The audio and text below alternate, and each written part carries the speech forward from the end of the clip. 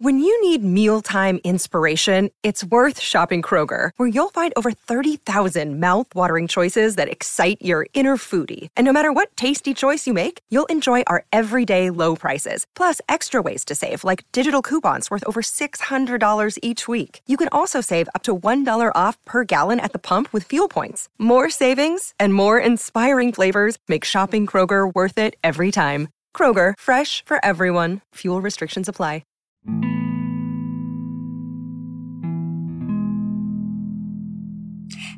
Hello, and welcome back to Lola Pops Off About Dramas with your host, Lola.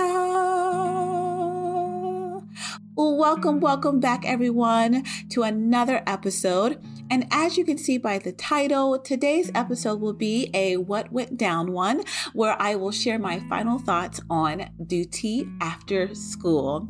And before I jump into my final thoughts, I want to start off this episode with an immediate trigger and spoiler warning. I will be discussing all major plot points and happenings of this drama. So if you were planning on watching this, I highly recommend listening to this episode after you have finished the drama. And then I also want to give a huge trigger warning, as this drama does deal with bullying and extreme violence, gun violence, and it's just a very triggering drama, and to say the least.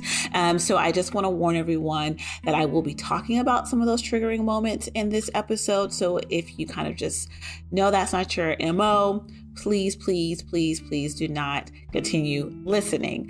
However, if you can potentially handle those triggering, kind of conversations and things of that nature that take place in this drama, and you still aren't planning on watching the drama, then I do recommend you sticking around and listening to this episode, because I will be giving you kind of what went down in the drama. So if you want to know what happened without all the gory details of the drama itself, then this is a good way of kind of getting some kind of insight on what took place in this drama.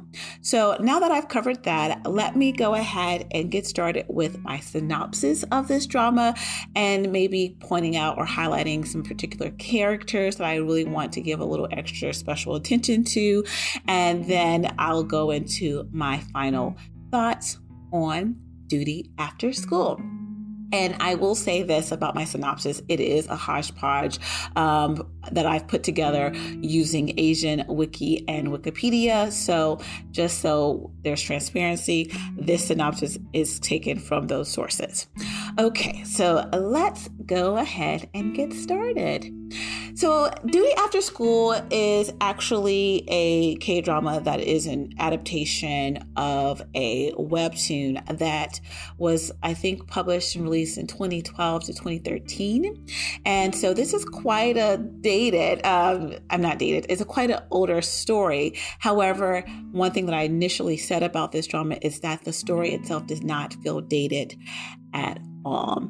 But Duty After School revolves around a group of senior students from Sungjin High School, and they are all preparing for their university entrance exams. However, they are suddenly thrust into a war against bizarre alien creatures before they can even take their exams. The Korean government announces that all high schools have to organize their senior students into reserve forces to increase the military power in Korea to help fight against the alien invasion. We then have platoon leader Lee Chun-ho and Sergeant Kim Won-bin come to the high school to train the students, and their homeroom teacher Park Eun-young immediately becomes concerned about the well-being of all her students as they start training after school to become reservists. Once our students become reservists, they are then tasked with destroying the deadly spheres filled with alien creatures that drop from the sky. Some of the reservists, or some of our students, are driven by the promise by the government of receiving bonus points on their CSAT exams for their military service, while others are just simply wanting to go home, and they kind of are over it and they don't want to do this kind of duty anymore. So that is the quick synopsis of Duty After School. Now that I gave you some insight on the synopsis, I want to go ahead and give you a highlight of a few characters, because well, you know what? Let me say this. There are so many characters in this story, as in our entire class of students. And our class is about 20-something students, and some of them very early on end up dying, so we don't get to follow their entire story, but their kind of presence and the students remembering them is still a part of the story. So that is important. So all the characters are important is my point. And I feel bad highlighting and pulling out a few to kind of talk about in particular, but just know that all of these students had so much personality, so much to them. And they did play these kind of stock roles in a way where this was their type of character. They were supposed to be this type of character in this group. However, all of them were so meaningful and special to me, and I want to talk about them all, but I can't. So I'm just going to highlight a few. So the first student that I want to feature or kind of highlight is Kim Chi-yeol. So Kim Chi-yeol, played by Kim Ki-hae, is quite introverted, and he appears to have no special, dreams or motivations when it comes to going to university. And he is also the character that we kind of get to follow around. We get to see the story through his lens in a way. He does wear glasses, but he also is tasked as the student who has to kind of record and interview his fellow classmates as kind of a log for their parents once they start training at the school, they don't have access to their families. So he is supposed to be charged with taking note and recording and logging their time training and their experiences so that they can send that back to their parents, or so they're told. So we get to see the drama through his eyes. And then another thing about him is that he has a crush on one of the girls in the class, and her name is Lee Nara, and she's also quite quiet, but she has this very kind of cool air about her. And the other thing to note about her is that in the group or in the team, she is the sharpshooter of the team, and so it's super cool to see that about her. She's like, just quiet and composed. She's actually great. So great that there's another boy that also has a crush on her, and so there's that. But anyway, he is definitely one of the main characters that we want to start with, because he, again, is kind of the character that we follow this story through. Another student I want to highlight is the character Yeon Bora, played by Kwon Eun-bin. She is very frank, and she has this hot-tempered personality, but while she seems to be, kind to a lot of her other classmates and a lot of other people in the class, she is still quite mean to one particular student, No A-sol, played by Lee-yeon. She's so mean to her, and their relationship is such a confusing one throughout the entire story. And I think maybe knowing the webtoon would have been helpful and maybe understanding their relationship fully. But I can't tell you if I really got what their relationship really was. But it seemed from the minute we meet the two that Bora, bullies A-sol. She bosses her around. She's just irked and disgusted by everything that she does, while A-sol is just trying to make it. She's really quiet. She keeps to herself. She does whatever Bora tells her to do without second guessing or questioning it. She's kind of clumsy, and she is always falling behind. And she's, can't do things right. That's the kind of character that she is. But at all points do we have Bora, who's just kind of just annoyed by her. Everything she could possibly do or say, Bora is ready to attack her. And it's just, I don't know what the relationship is. I was like, they obviously have some kind of relationship that's outside of school that has bled over into how they interact in school. But I don't know if I really picked it up while watching the drama. Maybe if I did a rewatch, I would probably catch it better. But I definitely think that those are two kind of standout characters because of the way their relationship plays out in this story. Now, another character I want to highlight is another bully.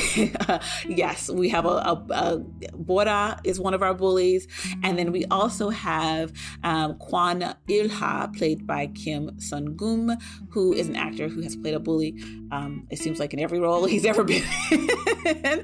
So he's quite good at it. But he is a troublemaker character, and he bullies in the very beginning a character named Jang Young-hun.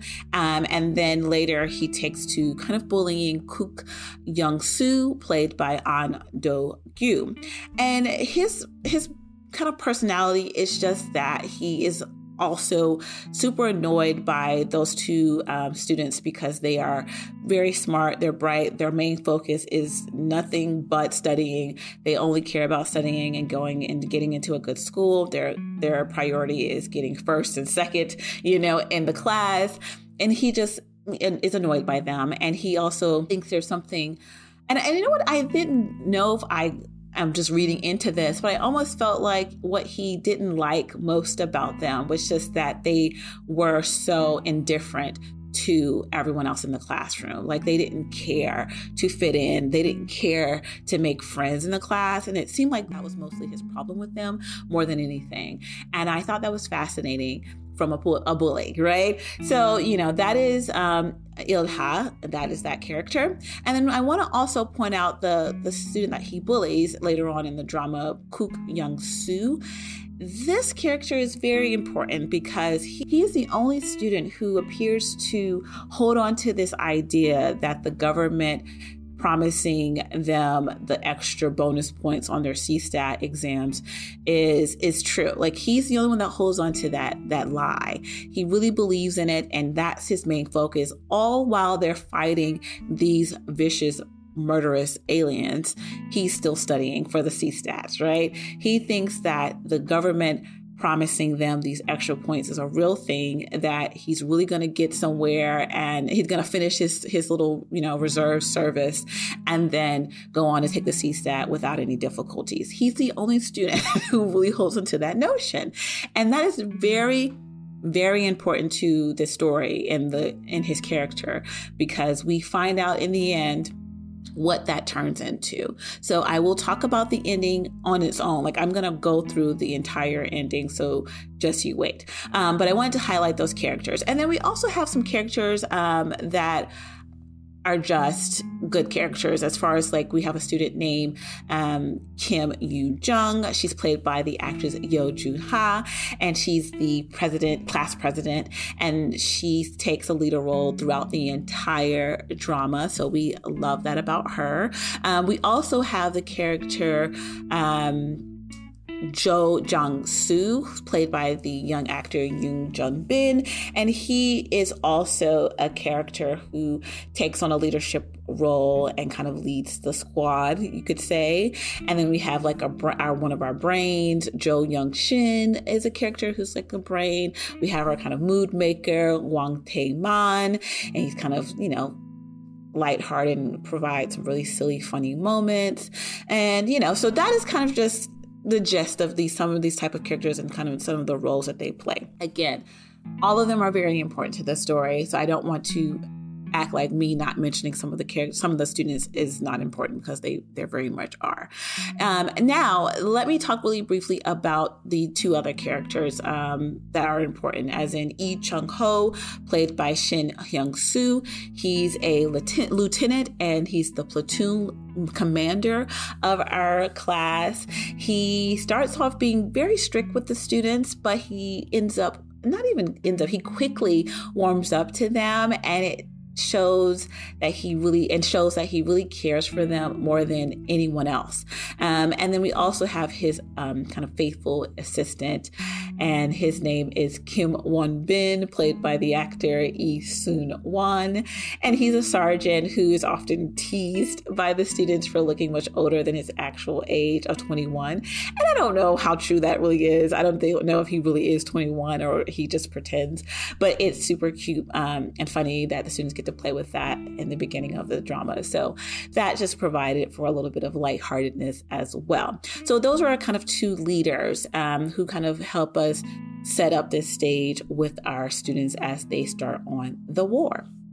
Now that I have talked about that, I have to talk about the setup and the structure of this drama so that I can get into my final thoughts. So this drama is broken down into two parts. We have 10 episodes total, but we get a part 1, which is 6 episodes, and a part 2. And in the first 6 episodes, Duty After School gives us the reality of the alien invasion, the reality of the students having to train after school to join the reserve forces, the reality of the lie that the government tells the students that convinces them to join the forces, the start of the war with the aliens, the violent and gruesome deaths of so many students. We also get to unfortunately see the death of their beloved teacher, as well as our platoon leader. We see that all in the first 6 episodes. And that sounds like a lot, right? And it is a lot, and it almost seems impossible to fit into 6 episodes of a drama, but this drama does it masterfully. It really does. That's one of the first things that I must say I loved about this drama, because this is based off of a webtoon. So with that, I always hope that there will be no issues adapting a story that's already there. However, what usually happens with these shorter drama adaptations is that it always feels like they run out of time to tell the entire story of a well-beloved or long-running webtoon. And Duty After School seems to have no issues. They are able to tell their story, even though there are some kind of major changes from the original story. They still are able to tell their story, and it's allotted space of 10 episodes to me perfectly. And I always have to shout that out because I've seen it not done well so many times now that it's just, when I see it done right, I have to shout it out. Now, this also leads me to, again, the setup of this drama and what I really appreciated and liked about it. The way that the drama is set up, again, is through the lens or the eyes of our Kim Chil character. They call him, his nickname is Kimchi, so I might call him Kimchi as well. So we start off the story with his kind of perspective. He is who we are following, and as we follow all these students, he kind of is our lens, though. And one of the things that we notice from the very beginning, from his lens and from his perspective, is the character or the student, Jang Young-hun. And this is a student who, when we meet him, he's actually being bullied and being pushed around by our one bully, Il-ha, because again, he is the top of their class and his main focus is doing well on his exams and going to a good university. So he does not care about anyone else in that class. He refuses to make friends. He blatantly says that to Kimchi at one point, where it's just like, I don't have time for you guys, right? And Kimchi's such a sweetheart. He's such a nice guy. He's trying to befriend him, and it's quite interested in him. However, he is getting pushed he's getting pushed away by this Young-hun character. And the way that the story sets this character up, it almost feels like he's going to be very, very important to our story, as if he's almost the main character that we're going to be following. However, this character is the first student that we see killed by the aliens once they land on their school campus. And the way the drama opens this up, as in, this is such a character that we have started to learn about and that seemed really important to the story. But then for them to immediately kill him off, it immediately shifts the story or the perspective onto what we're really paying attention to when it comes to these students. We're paying attention to this dichotomy between those who focus and believe that their main purpose as a student is just that, being a student, doing well in their tests, getting good grades so they can go into a good university and then eventually start this amazing life. That is all they should care about. That's all that they focus on. And in focusing on all of this, those students do not form good relationships with their peers. They don't care about, forming relationships or friendships. They don't care about others in a weird way. They only care about themselves. There's a selfishness to that. And it's unfortunate, right? Because there's so much more to life than obviously taking exams and going to university. And the fact that that is the focus at the very beginning of this drama, it sets the stage for how we're supposed to view our students as they embark upon this war. And this is what leads me to the next thing that I really, really love about this drama, is this focus on this alien invasion, as if that is what we're really focusing on, or that we're really studying or really paying attention to, when honestly, what we're really watching is an allegory, right? Of how the way that high school students have this pressure put on them for performing well on these tests and getting into good schools, that to them seems so much more heavy and a battle than the actual battle of fighting against these aliens. They say yes to joining the military so that they can get extra points on their CSAT exams. They are willing to fight this weird unknown war. They don't even know what they're getting themselves into, simply because they hear they're going to get bonus points on their CSAT, and they don't want to be the only student that doesn't get those bonus points. That is enough to motivate these students to join a war, okay? And so to have that be the setup was just like, oh my gosh, we're talking about something bigger and deeper here. And I love that. Oh, I love that. I love that. So I immediately pointed that out as something that made this story so much more interesting to me and so much more real to me than an alien invasion story, right? It's like, it's not about these aliens. This story has nothing to do with these aliens. What we're really fighting up against in this story are these pressures that these students are put under to be something that they need to be, that they feel they have to be, when in reality, there's so much more to them than that. But unfortunately, society doesn't allow them to explore those things and do not allow them to celebrate their differences and their relationships and friendships that they're forming in school. Instead, they're only celebrated by what their score they receive on an exam and if they get into a certain university. And so I just loved how we think we're talking about an alien invasion, and we're really, really not. Now, let me get into some specifics as far as how this story plays out and what we get to observe these students going through. So the first thing that I want to point out is that at the beginning of the story, after the students start training after school, which is it's so funny, duty after school, but like they start training after school to be a part of the military. And of course, they're just like miserable. They hate everything about it. Their platoon leaders yelling at them every turn. And yet they still find the motivation to go through this training because of these bonus points for the CSAT. Then suddenly it turns into no longer just training, and it turns into, hey, guess what, guys? Training's over. The war is here. You guys don't have time for any more training. You're in war. You're actually at war now. And this switch that the students have to kind of go through immediately from, we're just training, right? We're just training. We're just learning how to shoot a gun, to, hey, no, start shooting. The aliens are here and they're killing all of us one by one. So let's kind of jump into this. And I thought that was such a fast switch, but also it made sense, right? Like they started this war, they started their training under this guise that they were just, we just need you to do this because, there's some things going on from, the government's just kind of quietly telling them like, we just need you guys to do this for us. Thanks. Without them really knowing the extent to what the war was really going to be.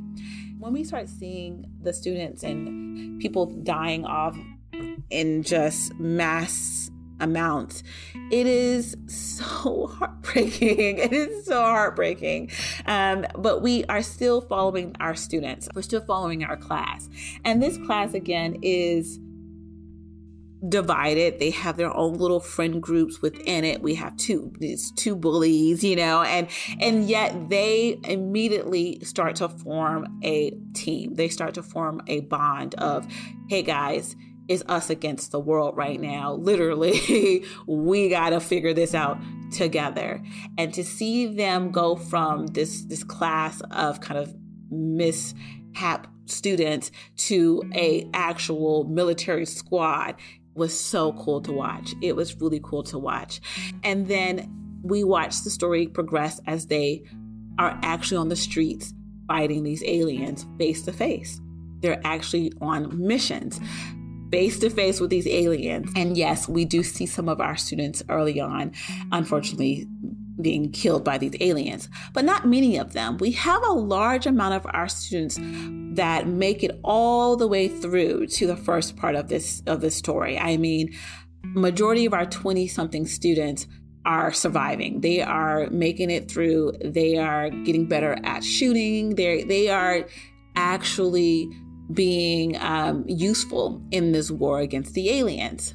But again, like I said, in the beginning of this drama, the first part of this drama, we do get to see the death of someone that is so critical and in such a key player in these students and their development in being this squad that ends up, annihilating these aliens, which they do. And it is our platoon leader. He ends up sacrificing himself for the students, of course, for their mission of killing mass amounts of aliens, because a part of their mission that they are given is that they're supposed to go to the countryside outside of Seoul where there seems to be less of these spears. And the government and everyone starts to recognize that the spears are suspended in the air, suspended in the sky.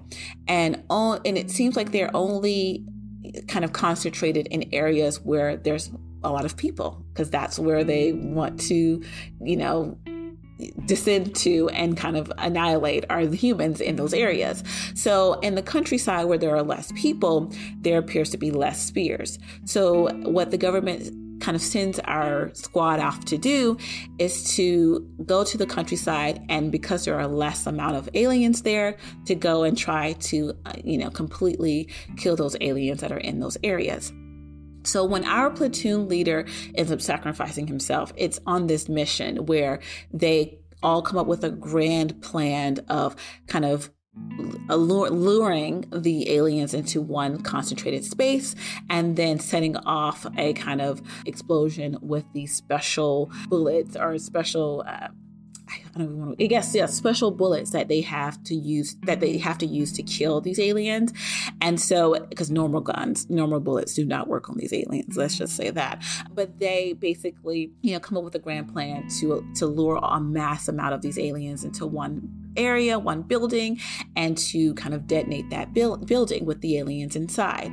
However, stuff happens, of course, and our platoon leader gets trapped inside, and the final moments is that he has to make a decision for the greater good, is to just stay where he is and to detonate the building with himself in it, while his students and his platoon is, across the way.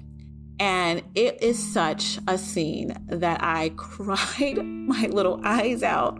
I don't think I've cried as much as I've cried in a drama this year than that episode and that final scene of part 1 of this drama. I cried like a little baby, because what we saw was the way he recognized what the government had done. He recognized what the military was doing as far as tricking these students into believing that there was something beyond this war with taking tests. He understood that wasn't the case. Like, he knew that he was just actually using these students to fulfill the mission of getting rid of and fighting these aliens. And he knew that there was no guarantee that they would survive it. However, he still did his best to protect them. He did his best to train them. And he really wrapped them into his platoon leader arms. And that was such a beautiful moment because these are kids who are without their families. And there's, a lot of the girls are always talking about they want to see their mother, they want to see their mom. And he takes them all in. And they only trust him, right? And they feel they don't trust the other adults in the government and other, and military personnel anymore because of the lie that they've been kind of lured into or lured by. And so they really bond with him. They really connect with him. And we get to see their bond and we get to see their cute moments. We get to see the platoon leader have, soft moments with them and having moments where he's laughing and smiling, even though he's usually very stern and he keeps his face, he never smiles, but sometimes they get smiles out of him. And we find out a little bit about his background and how he got into the military and kind of what he plans to do after he leaves, and we see all this only for us to get to this ending of part 1, and he sacrifices himself for these kids. So the saddest part is that he does that. He sacrifices himself for those kids, but then also now the kids don't have him. And they're holding on by a thread at this point. And the fact that they don't have him anymore breaks my heart even more. I'm like, they needed him. They need him. And we end part 1 knowing that they don't have him anymore. So that is the end of part 1. That is one of the most heartbreaking moments of this drama for me. And I cried like a little baby. Now, we wait a little bit before part 2 is aired, and I was on the edge of my seat waiting for part 2 because I just had to see how this story ended. I was just like, what happens? What happens? How do you possibly fight these aliens? These aliens were ruthless. They were vicious. There were so many of them. It wasn't just like, one UFO, one spaceship lands on Earth and it's, a few aliens that they have to kill. No, there's these tiny little aliens. There's these big little aliens. They're just so many of them. And I just kept thinking while I was watching part 1, how is this drama going to possibly end? How are these aliens going to really die? How are they going to really survive this? And as I kept thinking that, I thought they're not. There's no way these students could survive this alien attack. There's no way.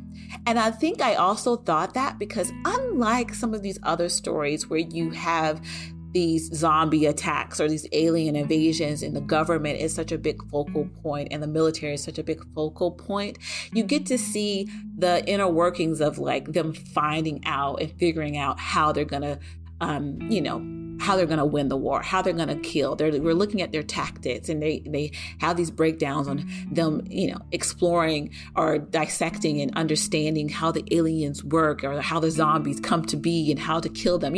We see all these moments. And in this drama, we don't get to see a lot of those moments. We don't learn a lot about the aliens. We don't learn about why they're there. We don't learn about how to get rid of them, really. You just are focused on these students and their journey into fighting these aliens, right?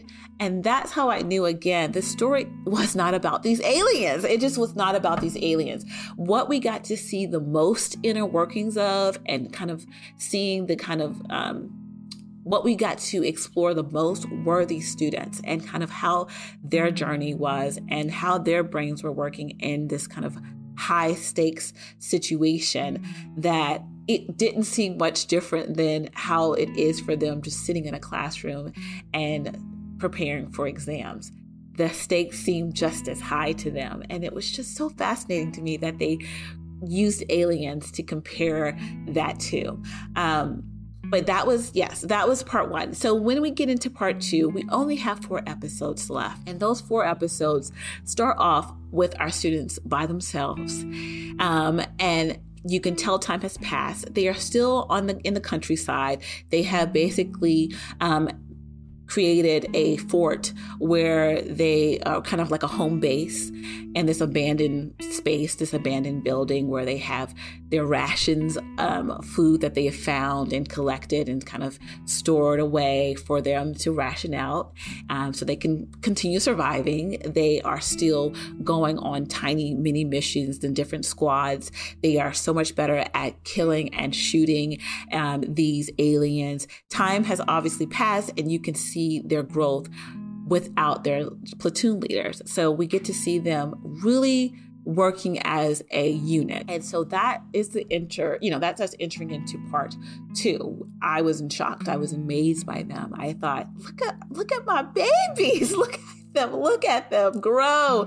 They have really become a real unit. They have bonded over the deaths that they have experienced together, like the platoon leader and some of their other classmates. They have bonded over that, and they seem like their new mission isn't just to kill these aliens, but to survive, to make sure no one else dies, becomes their new mission. And I love that. I just thought that was so meaningful and beautiful that they have gotten that close and bonded that much and rely on each other that much, that their new goal seems to be, can we just all live? Okay. Can we all just survive this thing? Can no one else die? They don't want to experience another death. Now, I'm getting a little antsy because I'm leading up to the end of this drama. So I'm trying not to get ahead of myself. So while I'm watching this start of part 2, I'm impressed by my students. I think they're amazing. I'm so just enamored by how amazing they're working together.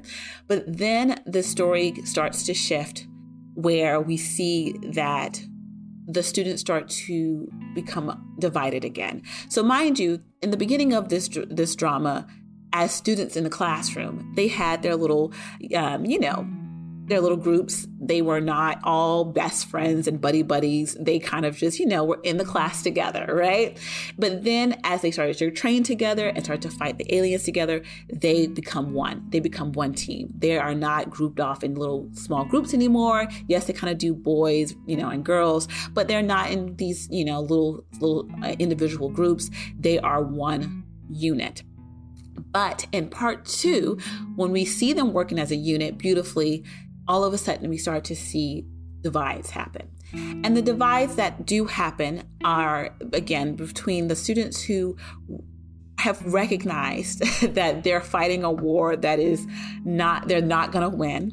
And they want to go back to Seoul. They want to go back to their families and just see this through, and be done with this.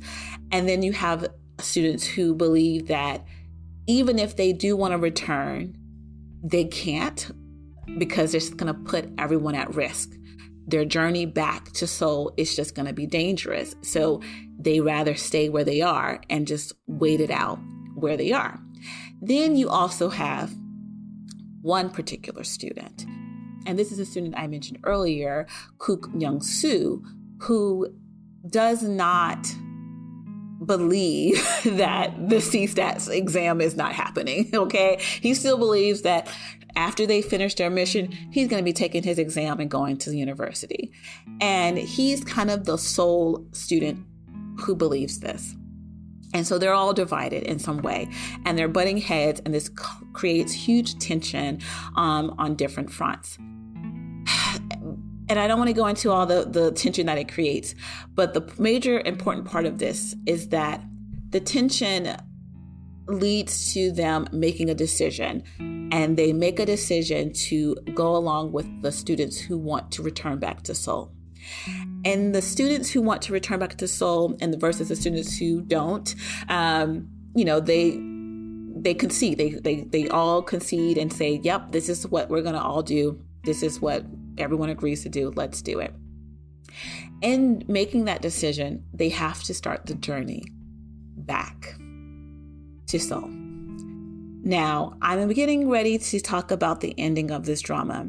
And as I talk about the ending of this drama, I'm still reeling from it. It was extremely triggering for me, and you'll find out why once I talk about it. But I am going to go through it kind of in detail of what happens in the end of this drama, because it is the reason why I'm just still in shock by this drama. So let's go into this. Again, the students are starting their journey back to Seoul. And of course, it's very dangerous. The closer they get to Seoul, the more aliens and spears there are that they may come up against. But there's tension in the group, obviously, because again, they have been divided. They have been split. A group of students, again, wanted to stay where they were and just kind of wait it out. Another group of students want to go back to Seoul. And then the one student, he just wants to finish the mission so that he can get his extra points.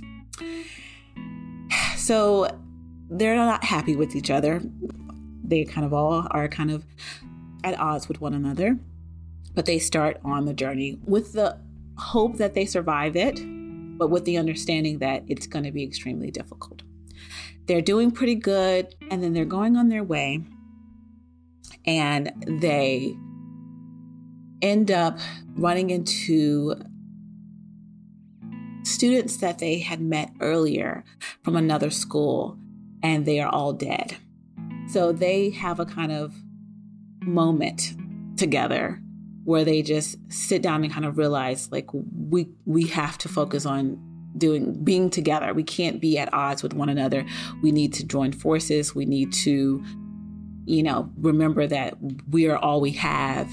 And so they kind of shift their mindsets, and the kind of group starts to bond again. The only person who seems to not be bonding with the group is, again, the one student who he is still under this belief, this actual belief that they should not be returning to Seoul because they need to finish their mission, get their extra points so they can do well on the exams. And then part of the tension that leads them to the realization that the military has been lying to them is that they find out that it has been announced officially that from the government that the exams that they had promised students that they were getting bonus points for would be canceled that year. Obviously, duh, because half of the students are dead. And so they, hear this report after some time, and that's the most motivation for the students to really go back to Seoul. Now, the one student doesn't believe it. He thinks it's a lie, even though they hear it, they know it's been told. He still is not believing it. He's like, that's not true. That's not true. That's not true. So while they're bonding and they're coming back and they're reconciling and they're finding out that the most important thing during this trek back to Seoul is to be operating as a team, as a unit, he is still only thinking about that exam. We get to see this moment on their journey back to Seoul where they run into an abandoned amusement park, and they find a way to, of course, turn the lights on and all the rides on, and they get to enjoy the amusement park now that they have kind of become friends again and they're not mad at each other, and they start to have good moments, good times. And, me watching this, it's just torturous because you don't have moments like this at so close to the end of the drama without knowing that this is the drama's way of placating us and placating the characters and giving them one good hoorah, one last good hoorah. And I just was holding my breath at this point. Even though it's so cute, the scenes of them at the amusement park and them having these bonding moments and them being super sweet to each other, all of these moments are happening and I'm holding my breath. I'm actually holding my breath.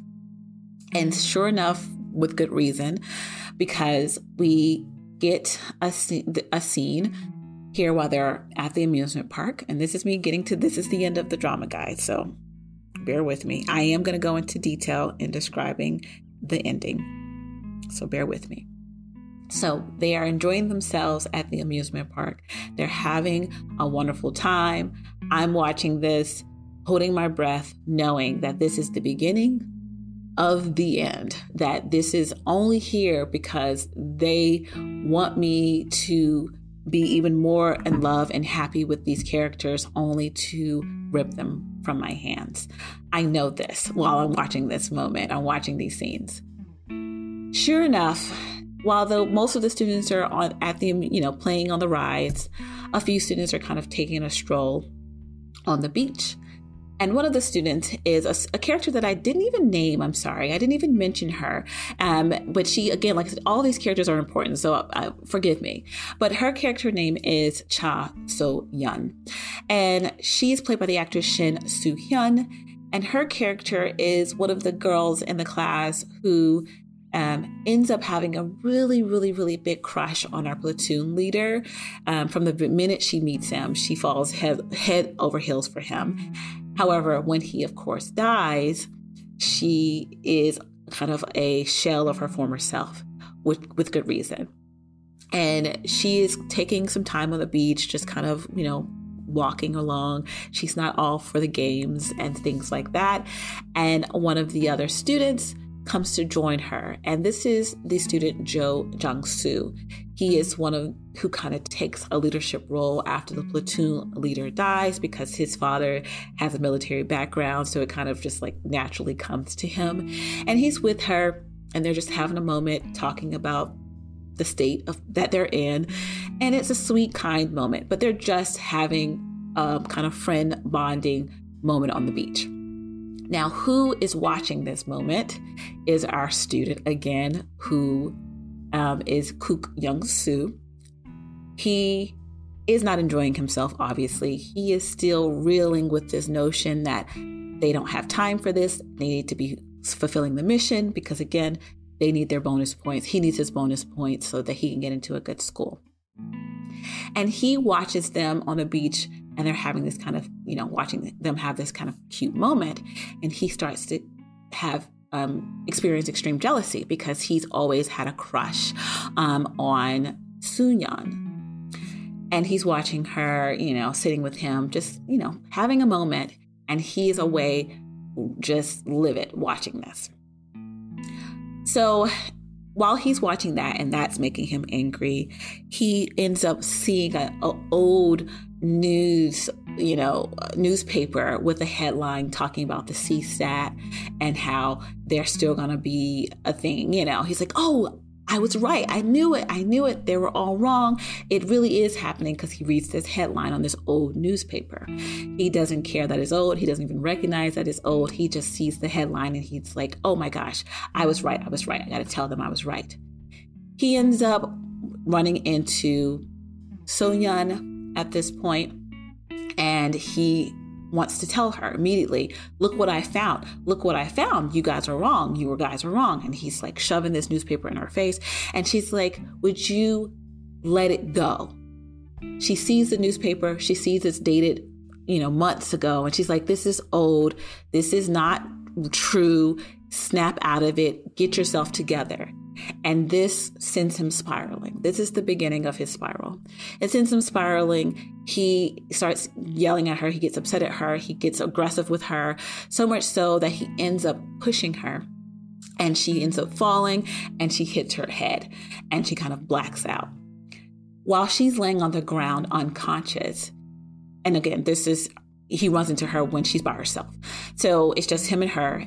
And she falls on the ground unconscious, and he takes it upon himself to start to sexually assault her. While he's trying to assault her, one of our students sees this. Who sees this? One of our reformed young-soo. Kwang Il-ha. He also has bullied Young-soo throughout the drama. Young-soo throughout the drama. So them having this moment, of course, is going to be electric. So Il-ha sees this. He rushes over immediately to push Young-soo off of her. And while he's trying to wake her up and help her regain consciousness, he and Young-soo start a fight. And starting the fight, they have guns. They are reservists. Young-soo ends up shooting and killing Il-ha. Mind you, this is while all the other students are having fun, taking pictures in the photo booths together, getting ready to take a big photo of all of them. And they're just having the time of their lives in this very unfortunate situation that they're all in. And so they end up hearing this gunshot go off, obviously, and they start rushing to find out what's going on. Their immediate mind is, of course, an alien has appeared and one of their friends has, is being attacked by it. So they're looking for where the gunshot came off. When they arrive to where it is, they find Young Soo standing over an unconscious So-Yun and blood. They immediately are questioning what happened, what's going on, what happened, what is this scene? They're trying to wake up So-Yun, and she's slowly regaining consciousness. And she was laying there throughout the fight that was happening between the two, slightly unconscious, slightly conscious. She was kind of going in and out of consciousness in that moment. So she didn't really get to see what really took place. She can only kind of make out what happened. And so they're waking her up, asking, like, what's going on? What happened? What's wrong? And he immediately, Young Soo tells them, an alien came and it attacked us. It attacked Ilha and it dragged him into the water. And I tried to kill it. That's why I shot at it, but I couldn't save him. I couldn't save Ilha. I couldn't save him. So then immediately they're terrified now that they're heartbroken that Ilha is dead. And then they're terrified that there's aliens where they are. And they check their little tracker because they have a little military grade detector for the aliens. And they see it appears like the aliens are in the water and they're on their way. So the story kind of makes sense to in their head that Ilha was attacked by an alien that came out of the water. And they immediately recognize that they have to leave. They have to get out of that amusement park. They have to, get somewhere else. And they can't even take the time to find the body of Ilha. They can't mourn him in that moment because they are immediately running from aliens again. So it starts to rain, it starts to pour, and they start fleeing the amusement park in tears and heartbroken. And as they're trudging through the rain, trying to find somewhere to rest, you have Young Soo standing in the back, obviously guilty and still slightly spiraling as he's watching his classmates in front of him. And he keeps believing and looking at So-Yun as she's being kind of held up by her fellow classmates. He keeps looking at her and the classmates and believing that he's hearing them kind of talking about him. And so he's again spiraling. He's spiraling. They finally find an abandoned school. Yes, ironic. They find an abandoned school and they go into a classroom and they kind of sit down to kind of gather what just took place. They're again heartbroken that they lost another one of their team members that they've been trying so hard to protect and keep safe. And they're going over that in their head. And then they recognize that they're in a classroom. And they start to point out, look at this, like who would have thought we would have ended up here again, given all that they have gone through to this point. While they're in the classroom kind of talking about the situation that they're in, we get to see Young Soo outside of the school spiraling, seeing visions of Ilha telling him, they're going to find out. They're going to find out. Just you wait until they find out. He's seeing this vision of him. He is convinced now that they're going to find out what he did. So in the process of him thinking like that, he goes back up to the classroom that they're in. He's outside the classroom and he looks at them through the window. And while the students are all starting to kind of they're just discussing, they're just talking. He can't even hear what they're talking about, but he believes he's hearing them talking about the fact that he murdered Ilha. And while he's watching them talking about this, we really get to see what the students are talking about. And the students are talking about what they would want to do if they get the chance to return back home and things become normal again. They talk about all the things they still want to do. People are still talking about going to university, and then they're like picking on each other, like, you still want to go to school after all of this, you know? And so they're just having this kind of heart-to-heart moment, recognizing how far they've come and the people that they've lost along the way. And then they recognize that they're missing Young-Soo. And when they realize they're missing Young-Soo, our leader, Jong-Soo, immediately jumps up and says, I'll go get him. I'll go find him. And when he does that, he goes to the door of the classroom and he kind of, swings it open, and an alien immediately jumps at him and it kills him. And then the scene goes black.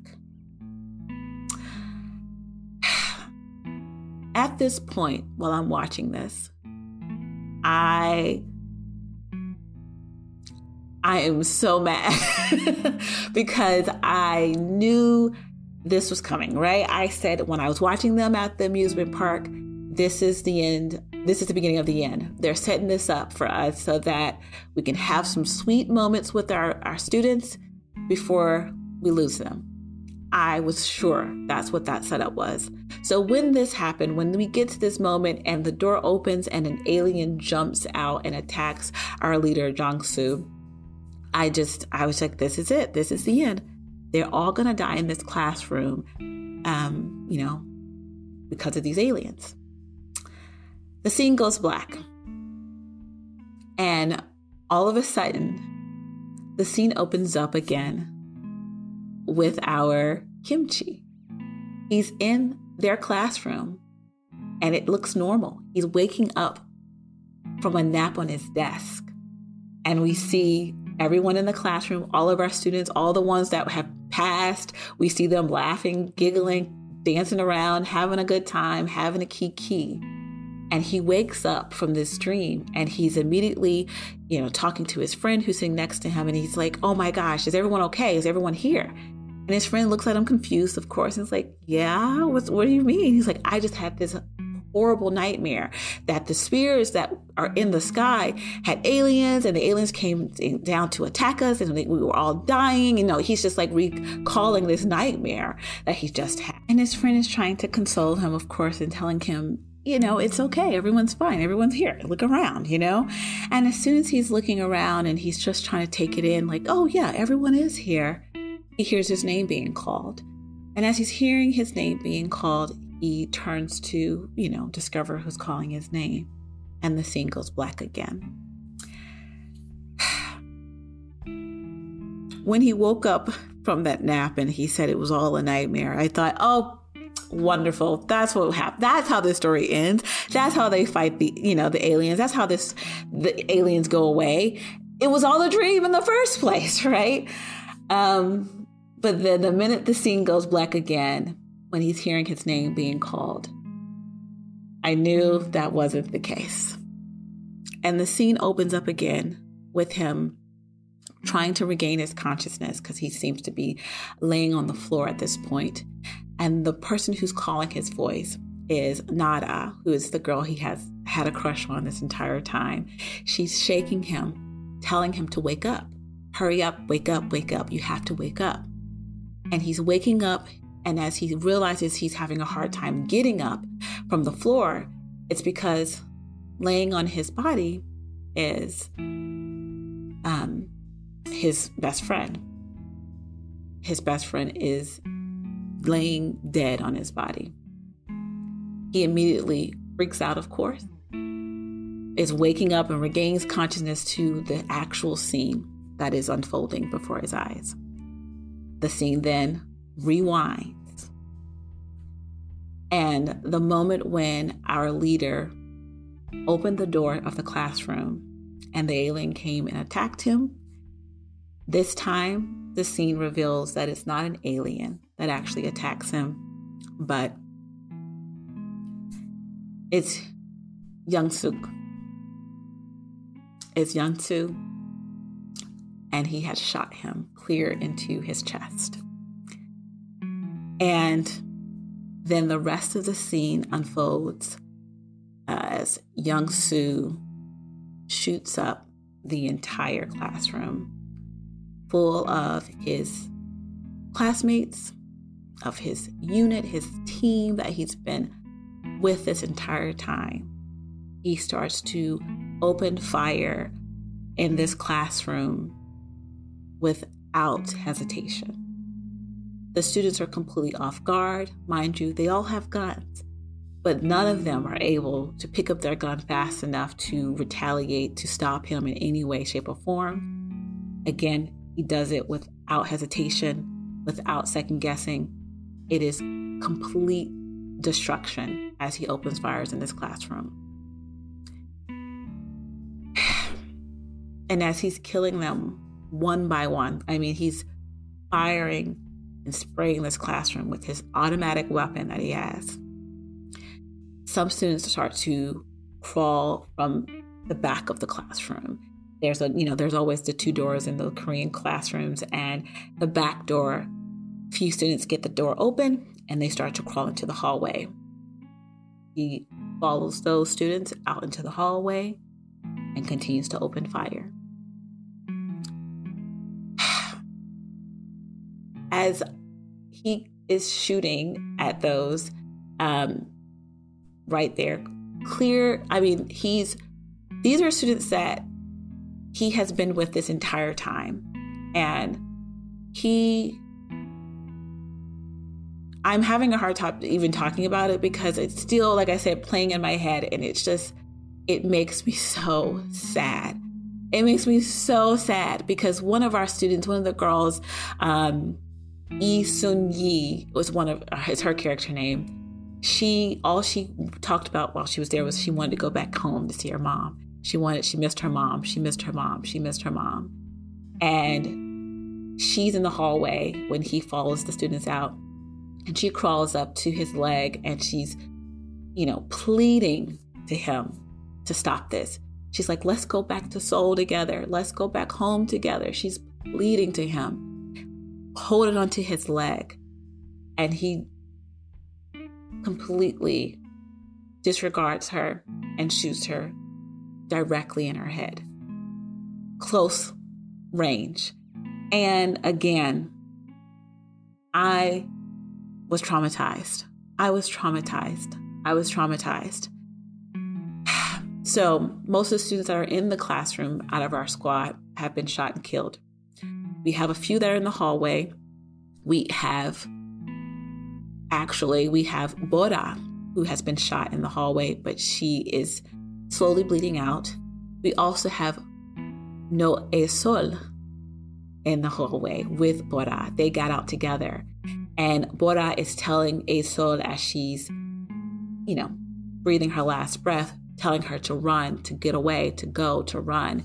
And Esol, who is also shot, but she is still able to kind of move, she's holding on to Bora, not wanting to let her go. And then he turns around to shoot and kill Kimchi and Nara. He shoots at both of them. Both of them get shot. And as he gets closer to them, Kimchi pleads with him, of course, and he's pleading with him, please don't do this, snap out of it, don't do this, don't do this. And as he's pleading with him, all of a sudden, another shot is fired, and it's actually at Young-soo. And it is Esol who ends up shooting and killing and stopping Young-soo.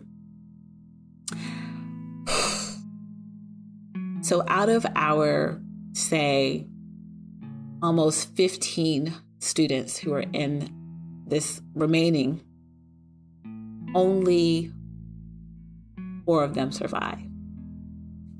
And they were not attacked by aliens. They were not killed by aliens. They were killed by one of their own. And watching this scene was so triggering for someone like me who lives in America, who lives in the States, and who has gone through the American school system, who still works in education in the United States. It was so triggering to see a student opened fire on their classmates in the classroom. And I'm still reeling from it. And I wanted to go into detail about the ending of this story because I wanted to highlight how they set this story up in a way where you are completely attached and enamored with these students. They feel like your students. You feel like they're yours, and you get so attached to them. And so as I was preparing myself to see them go in some way, they went in the worst possible way they could go. The worst possible way they could go by one of their own. For no reason at all. And I was, and still am, distraught and heartbroken and reeling from this ending. I cannot explain how. And I sat there watching it. I didn't cry. I sat there in shock. I was in absolute, utter shock. I could not cry. I could not even react while I was watching all of this play out. Because I couldn't believe it. I couldn't believe that's what was happening. I was waiting for the dream sequence to for him to wake up from the dream again. And it never happens. And then after that scene, we get a time jump. We get a time jump to 2 years later. And we're back with Kimchi, and he's going into a classroom to take the CSTAT exam. And while he sits down to take this exam, he's narrating, and he's letting us know that after that incident, 2 months after that incident, all of a sudden, the military comes up with a weapon of mass destruction that completely annihilates the aliens in one go. So the war is over. The war is over all of a sudden. After all of that the students went through, and after all the things that led to their demise, the war is simply over. And again, it's anticlimactic, but it tells you again that the story was not at all about these aliens attacking Earth. And when I realized I had already realized it from the first episode, but it really drilled it home at the end there when you get this kind of quick narration about, and guess what? After all of that, they found a way to kill the aliens in one go, and it was all nothing, and everything was fine again.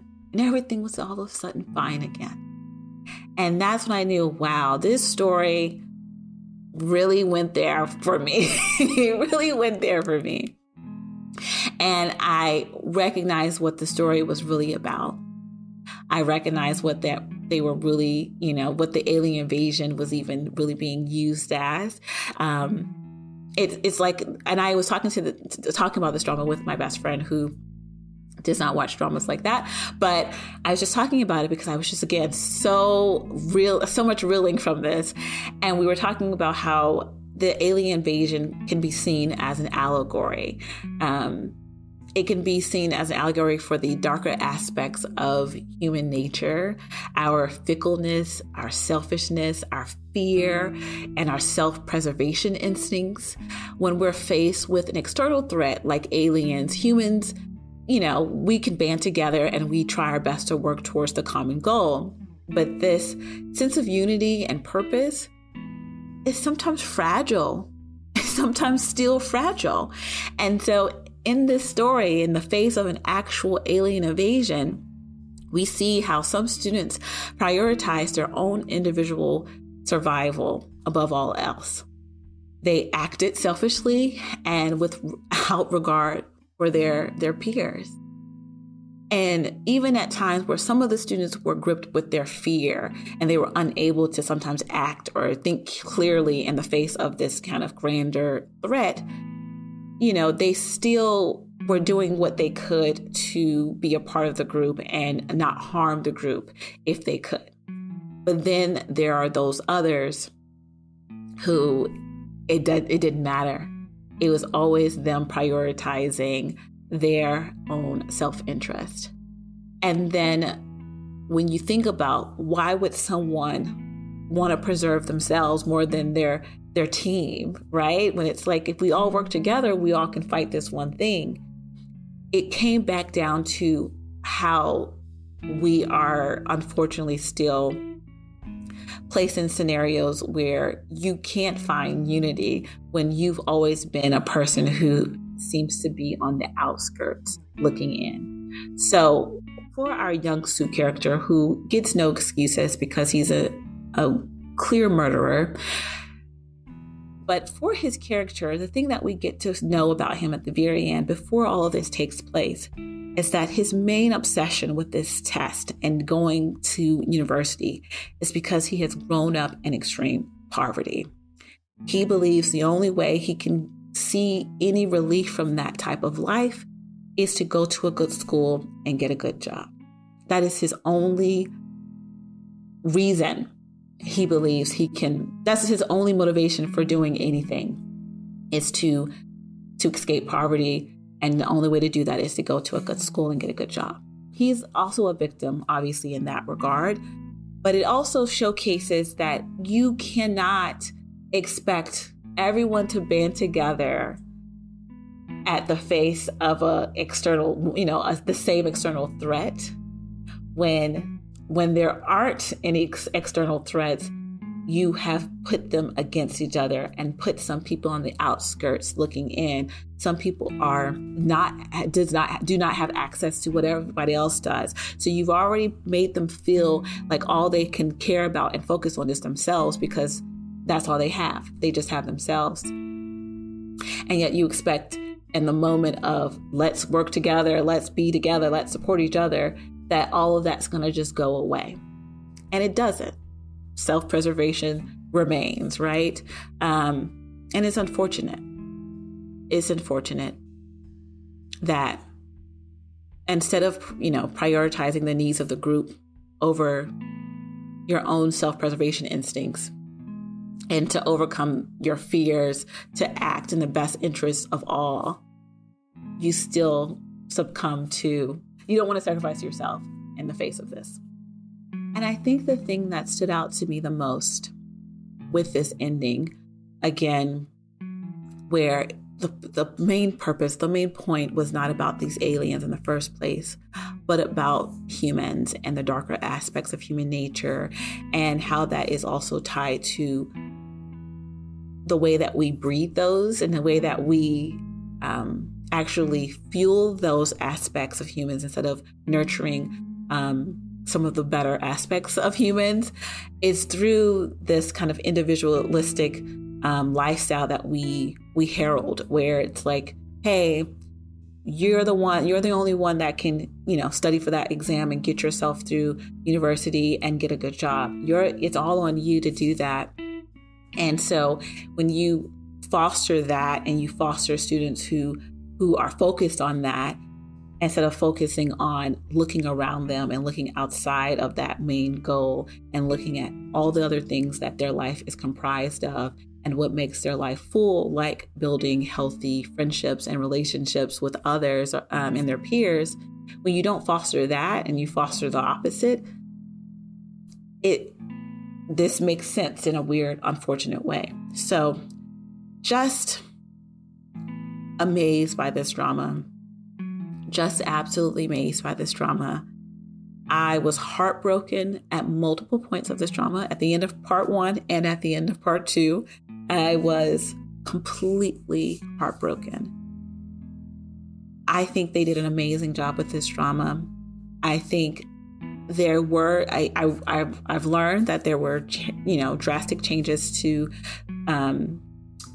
the story based off of the original, as in our platoon leader, I don't believe died in the first one, which is shocking to me, because now I'm like, I don't know how the story would have progressed had he been there.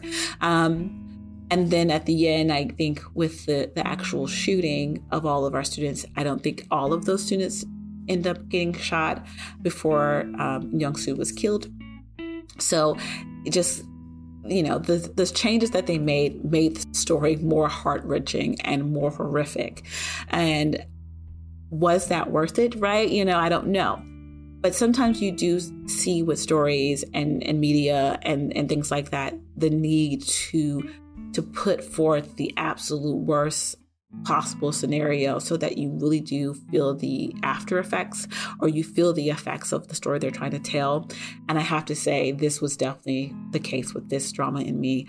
I really felt that had they not killed the platoon leader, and had they not had such a gory, graphic scene of a school shooting, basically, I don't know if it would have left me as affected by the drama as it did.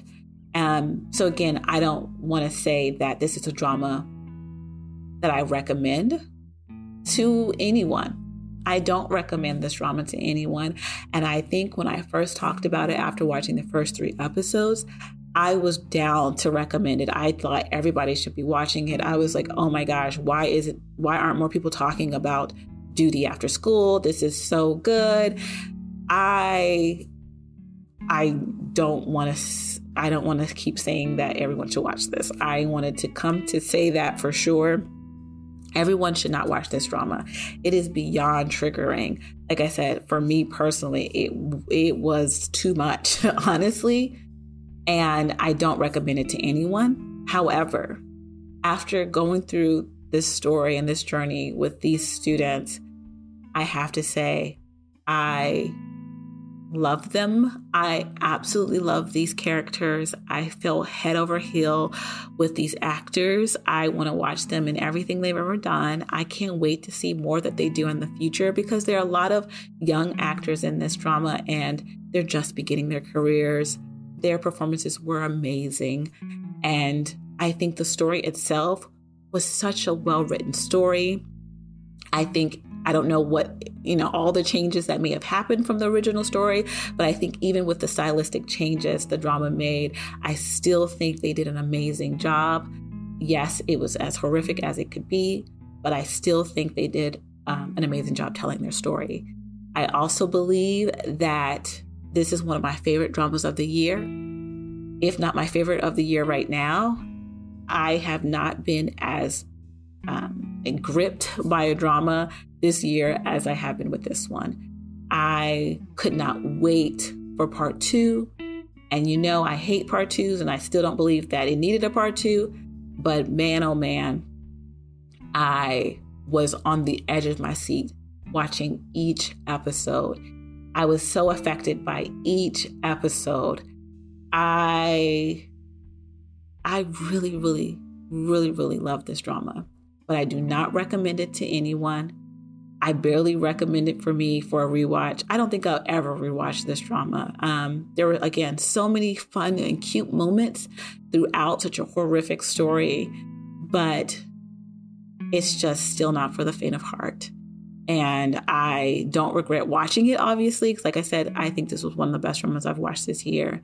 I'm still affected by it, and that says a lot. And I don't think that the ending was for, just effects. Like, I think it all made sense when we got there. It led up to this spiraling of this one student. He was this way throughout the entire story. And to see kind of the breakdown of his character and kind of what really was his motivations at the end there, as horrible as it was, it's still, you didn't feel like they just had this happen just to happen, right? I feel like they were trying to lead up to this slowly, this breakdown of this character, this snapping of this character, this kind of losing it of this character. And it traumatized me, man. Oh my gosh, it traumatized me. So again, I don't recommend this to anyone. And I'm going to stop talking about it because, again, it's just a difficult drama to watch, even though there were so many good moments in it. There were so many cute and fun moments in it. And watching these characters interact in them, just being their teenage selves, it was such a big part of the story, but it was hard to watch them struggle. It was hard to watch them struggle. But yeah, I'm done. I gotta stop talking about this drama. I, again, think it's one of the best dramas I watched this year. And it's probably one of my favorites of this year. I probably will never rewatch it. I don't recommend anyone else watch it. But the fact that the ride that this drama put me on was like no other. And this is coming from someone who has watched We Class Hero 1, who has watched All of Us Are Dead. I watched Happiness. These are similar types of stories. And there was something about this one where the format and the way that they all played out, it was different. I don't know how else to explain it. It was just different. I think it was how it all explodes in the end. Okay, let me just not go into all those details. But basically, I love this drama despite being completely and utter destroyed by it. And I don't recommend it to anyone unless you can handle the gore and the horrificness of this type of story. And I think it's going to be one of my top dramas of the year, for sure. Okay, so that's all for this episode. Sorry, it was a long one, but thank you so much for listening. And whether you're listening in the morning or in the afternoon or in the evening, I hope you have a great day. So everyone, it's been real. Lola's off.